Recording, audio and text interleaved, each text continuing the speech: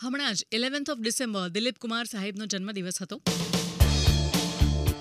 પોતાનો 89th birthday એમણે celebrate કર્યો બોલિવૂડના ઘણા બધા સ્ટાર્સ સાથે, જેમાં ખાન ત્રિપુટી પણ ત્યાં હતી.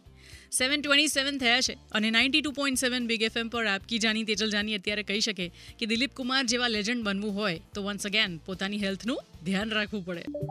ટીપે ટીપે તંદુરસ્તી. Big health tip with Compumed cyber consultant doctor Chaitanya Buch MD. સંતુલિત આહાર માટે આજ સુધી વૈજ્ઞાનિકો ફૂડ પિરામિડ વાપરતા હતા, પરંતુ સામાન્ય ઘેર બેઠેલા કે વર્કિંગ માણસને આ રીત ફાવતી નથી અને એટલે હવે પ્લેટ પ્રથાની શરૂઆત થયેલ છે. આપણી થાળીમાં આવતા જમવાના પદાર્થોનું પ્રમાણ, કલર વગેરે એક નવું સીમાચિહ્ન બનેલ છે.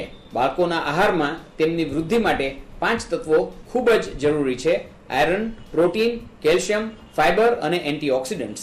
આયરન એટલે કે લોહ તત્વ શરીરના વિકાસ માટે, રક્તકણ બનાવવા માટે, મગજની વૃદ્ધિ માટે બહુ જ જરૂરી છે. લોહ તત્વની ખામીથી બાળકને પાંડુરોગ, યાદશક્તિની તકલીફ તથા મગજના વિકાસ ઉપર ઘણી ઊંડી આડઅસર થાય છે. આયરન વનસ્પતિજન્ય અને પ્રાણીજન્ય બંને ખોરાકમાં મળે છે, જેમ કે કેળા, ફોર્ટિફાઈડ બ્રેડ, સિરિયલ, પાસ્તા, ભાજી તથા અનાજ.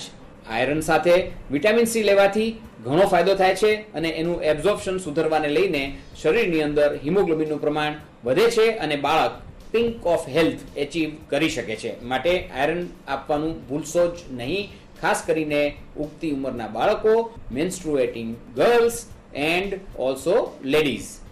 Sponsored by A1 cycles. Cycle चलाओ और अपने शहर को A1 बनाओ.